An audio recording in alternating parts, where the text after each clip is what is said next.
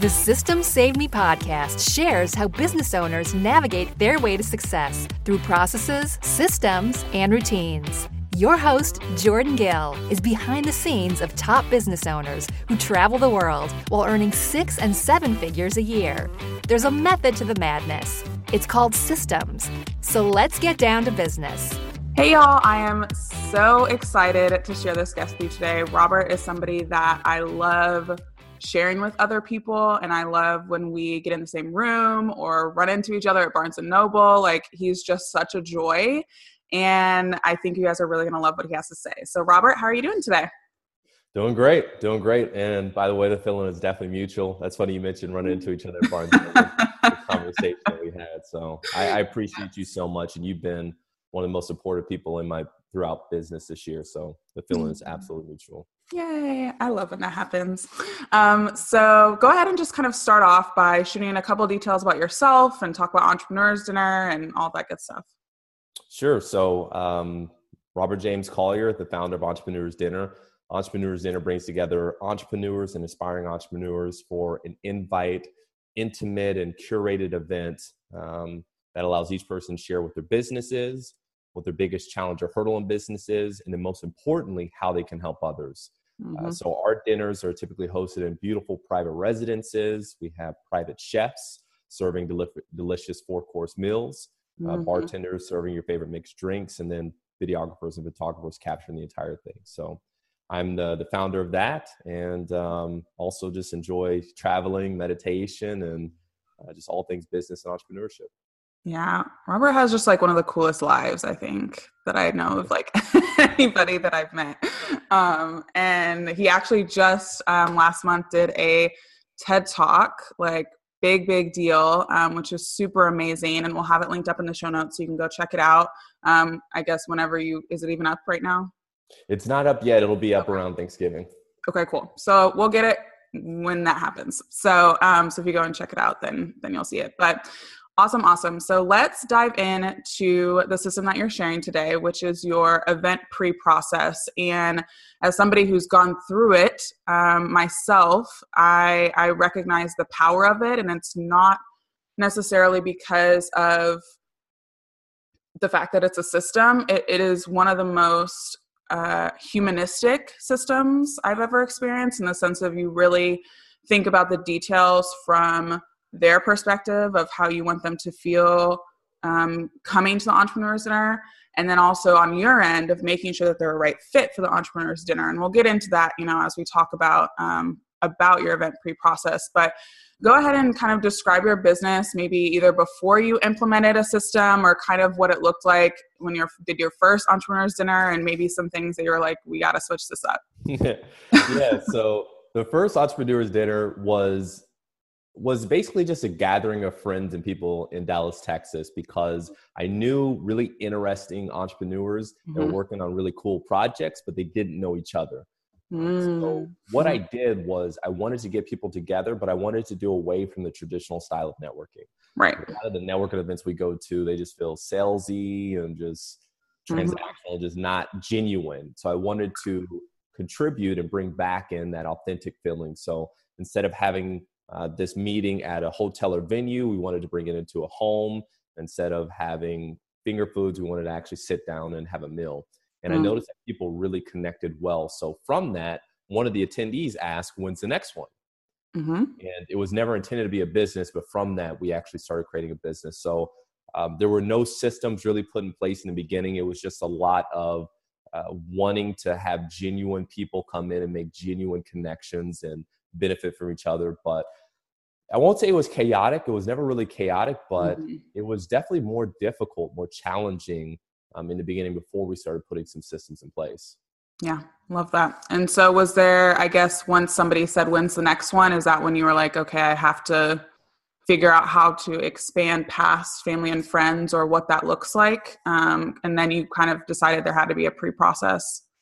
Yeah, the interesting part is that I've been fortunate in that this entire business has been built by word of mouth referrals from people like you. You've been awesome about that. And just people who are genuinely getting value from it and sharing it with other people. So I still haven't went beyond necessarily my network because it's been really awesome. largely organic, which is great. Yeah, it's Mm-hmm. amazing. But I wanted to do a pre-process because I wanted to make sure that the caliber of Right. attendees were high.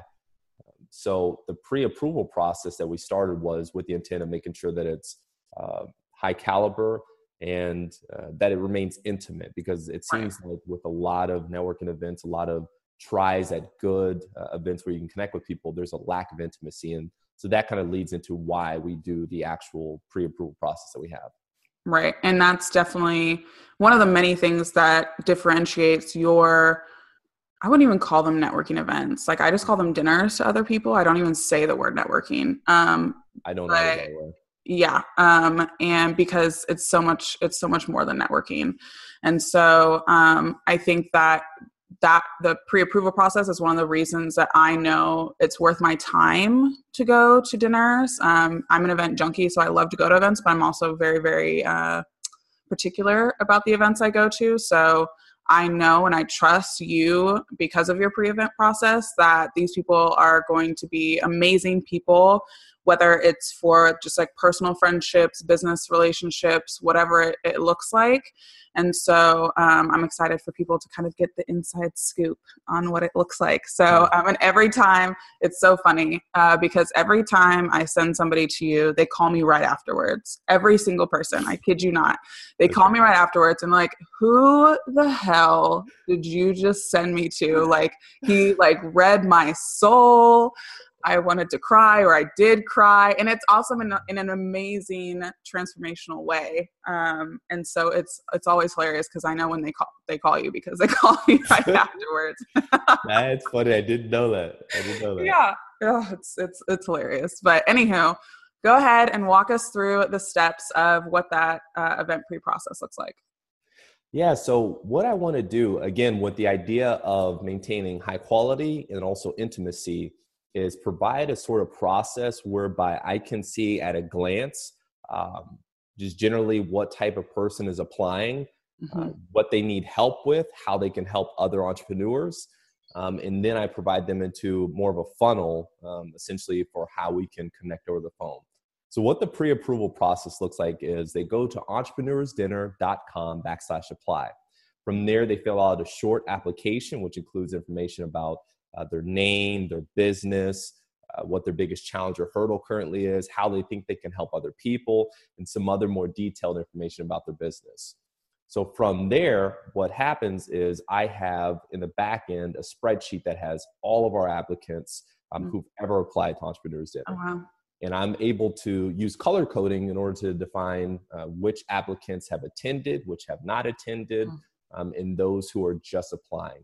So then from there, what I do is those who have applied, who look like they may be a good fit for Entrepreneurs Dinner, I actually reach out to them via text. And again, this is that level of intimacy, right? Yep. So I text them from my personal cell phone and say, hey, I reviewed your application for X, Y, and Z business. I'd love to learn more about you and just kind of what you're up to in the world. And then I invite them to schedule a phone call with me at a certain date and time. So what I use is Calendly. And I use Calendly to allow people to schedule times to speak with me, and they'll go to my Calendly, they'll book the time. And then from there, then that's when kind of the real fun happens, when we have that phone call where we've had people cry on the phone with me, just say that the phone call alone has been well worth any investments into Entrepreneurs Dinner and beyond. And people just get some real clarity about their business and themselves and how they kind of want to contribute in the world in business. But essentially what the phone call is like you said earlier, it's an opportunity for me to vet the person I'm speaking with to see if they're actually a good fit for Entrepreneurs Dinner. That's really important, actually, real quickly, because some people, you'll have calls or sales calls, and it's really just trying to close the person you're speaking with. Right. At the same time, I'm genuinely like, I'm not trying to close you. Right. If you're not a good fit, I honestly don't want you there. Right. And so I had a conversation with somebody else. They were like, man, I wanted to buy the ticket, but I wish I would have just come and did it. And we'd have to have a phone call. I was like, I was vetting you out just as much as you were vetting me out. I need that phone call. And I've had people who are millionaires and do very well for themselves. And I did not let them into Entrepreneurs Dinner because we didn't have a good phone call, or we didn't have a phone call at all.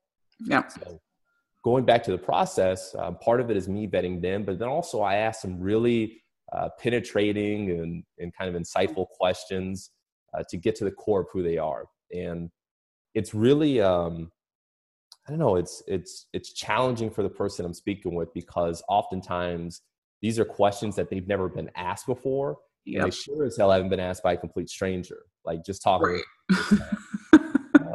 So it's jarring. It's jarring for a lot of people, but people come out on the other side feeling a little bit more clear, enlightened, not to use a spiritual term, but like a little bit more, enlightened about what it is that they're moving towards. So that completes that aspect. So real quick about the questions, do you have like a script, or are you one of those just like intuitive question askers? Because I think you have,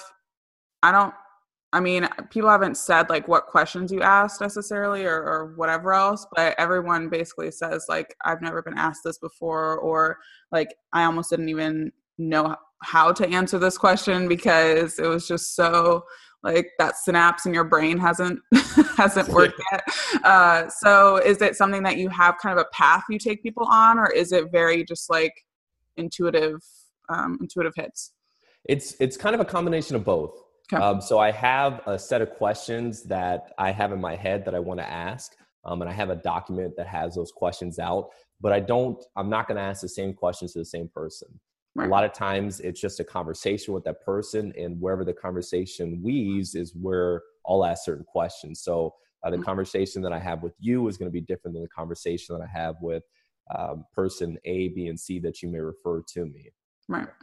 It uses a similar pathway in terms of what it is I'm trying to bring out of them.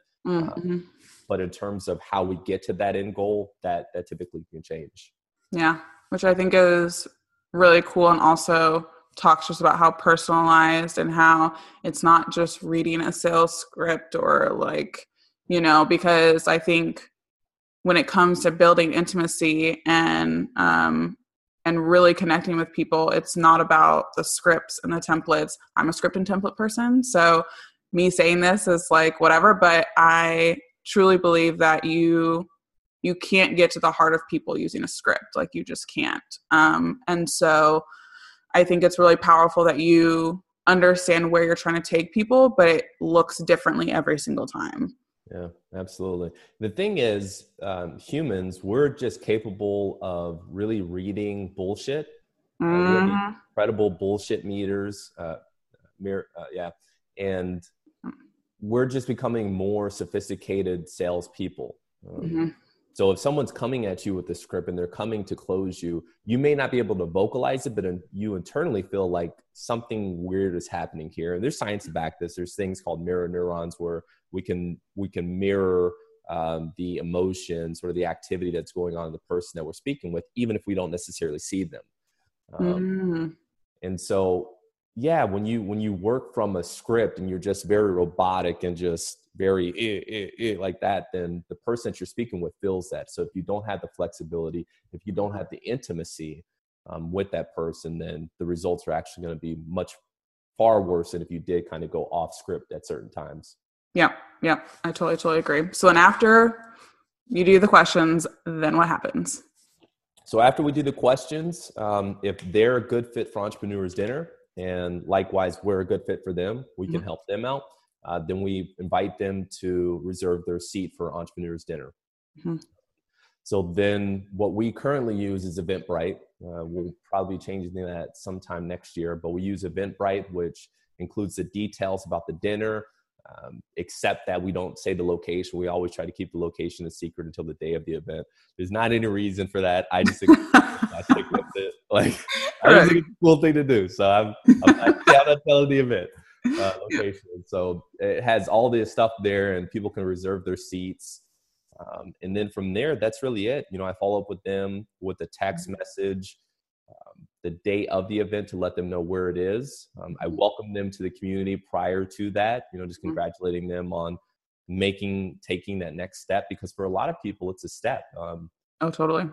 to attend an event like Entrepreneurs Dinner, it signifies that you're serious about your business. You're serious about the commitment to your business. You're serious about, raising your circle of influence. The old adage that you are the average of the 5 people you surround yourself with is so true. And I found that by being connected with people like you, Jordan, by being connected with other people within the Entrepreneurs Dinner circle and outside, my level has raised because the average people that I'm around are just doing incredible shit, just doing awesome stuff. And that's some of what Entrepreneurs Dinner provides. So it is a step to move in that, but that's essentially what the process is. And then, we just have this amazing experience at the actual dinner. Yeah, no, exactly. And I think another reason that people have that transformation is because you are having to step up and say, I am serious about this, because again, a lot of networking events, and not that hobbies are bad or not that you're just kind of wanting to tinker a little bit. However, I'm very serious. My business is my livelihood. So I don't have time for tinkering, as, I guess ridiculous that sounds, but I just don't. And so I think the type of people that enter the room from everywhere, I've given you people from Michigan, I've met people from DC, California, all over the place. And the fact that it's in hometown Dallas makes me really happy. But I think that also just, you have to step up into that, because so many people are afraid to even just like say, I own a business. They're like, oh, I've got this like side hustle thing, or, oh, I sell these every once in a while. And in the room of entrepreneurs who are serious like that, you have to say, this is my business and I am here to change the world and impact in whatever way it is. And so I think, no matter what the range of where you're at in your business, every single person there has that mindset.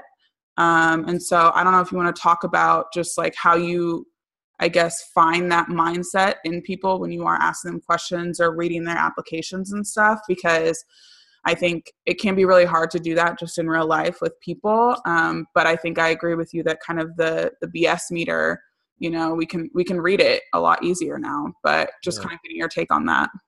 Yeah. So one thing I would say is you're absolutely right. The entrepreneurs that attend are serious, and it's great because we have the full gamut of entrepreneurs. We have people who are, in the middle, who are doing very good with their business and they're building it up. They're serious. It's their livelihood and they want to continue down the spectrum. We have people who have exited multi-million-dollar businesses and are millionaires and basically looking to give back to other people while kind of receiving some of the energy from the people at this event. And then we also have people who are just in the beginning stages and don't know exactly what the next steps are. And they come to Entrepreneurs Dinner to connect with people like you and others who are further down the path than they are. The best part about it is that while everybody is serious about their business and their contribution to the world that they want to create, it's just this super relaxed atmosphere. Like, because we've done the curating, because when you come there, you're going to have good people. It just allows everybody to be themselves and just be genuine, which is something that's unique and something I'm really proud about. But in terms of being able to identify that, I don't know if there's necessarily, I don't have like a 4-point checklist. I don't have, you check certain boxes. I'm still trying to figure out exactly what are the attributes of our best attendees like you and some of the other people that we have. And I don't know what those are yet. It's really just more of a feel. It's just a feel of this person sounds serious. Sometimes it's like, I think we can really help this person out. I know they say that their problem is they don't have enough money. That's not really it. Like, they just need to be connected with the people who are further along than they are. And I know somebody who's coming to this event that's in the same industry that can help them out. So I'm going to take a chance and invite them to this because I know that they really want to make it happen for themselves. So it is sort of more that just based upon Phil. And the other thing is I've been fortunate that we've attracted some really great people. Yeah. Because we could have just got just crappy people that apply, straight up. Like, we could have just got, hundreds. Crazies. Just like all sorts of stuff happened in the world. And like, but we've had some really good people. So I've been fortunate in that regards too. I know. I just got like a hit that I feel like this is like a book. I don't know if you're even thinking about writing a book, but I just feel like it's a book. We should definitely talk more about that. We will. And that's something I am open to. Nice. I dig it. Well, I'm going to do the last couple questions. What was your best financial investment in business? Yeah. And you and I have spoken about this before. And my best financial investment in business has been meditation. The impacts that meditation has in my life are far-reaching. So it doesn't just apply to my personal life. It doesn't just apply to my spiritual life. It applies to business and all the above. So the best financial investment I made was actually attending a 10-day meditation retreat where there's no cell phones, there's no talking, there's no internet. It's just 10 days of pure meditation, roughly 12 hours in the day. And it's one of the most physically and mentally exhausting and challenging things I've ever done in my life. And it's also one of the most rewarding. The benefits of meditation to me are being able to have a greater perspective on life, being able to view things that I can control separately from things that I cannot control, right? In business, what that means is being able to identify the factors that you should work towards and make an incremental process on versus those that you have absolutely no ability to influence, and things like just being more calm and more peaceful and more centered and more aware of what my purpose is. All these things are benefits that meditation offers, and they have direct transference to my business life and also my relationships and personal life as well. So that's definitely been the best financial investment I've made in my life. Yeah, I love that. And you are the only person so far that has said that, which I also like. And I'm not surprised by. And then what was your worst financial investment in business?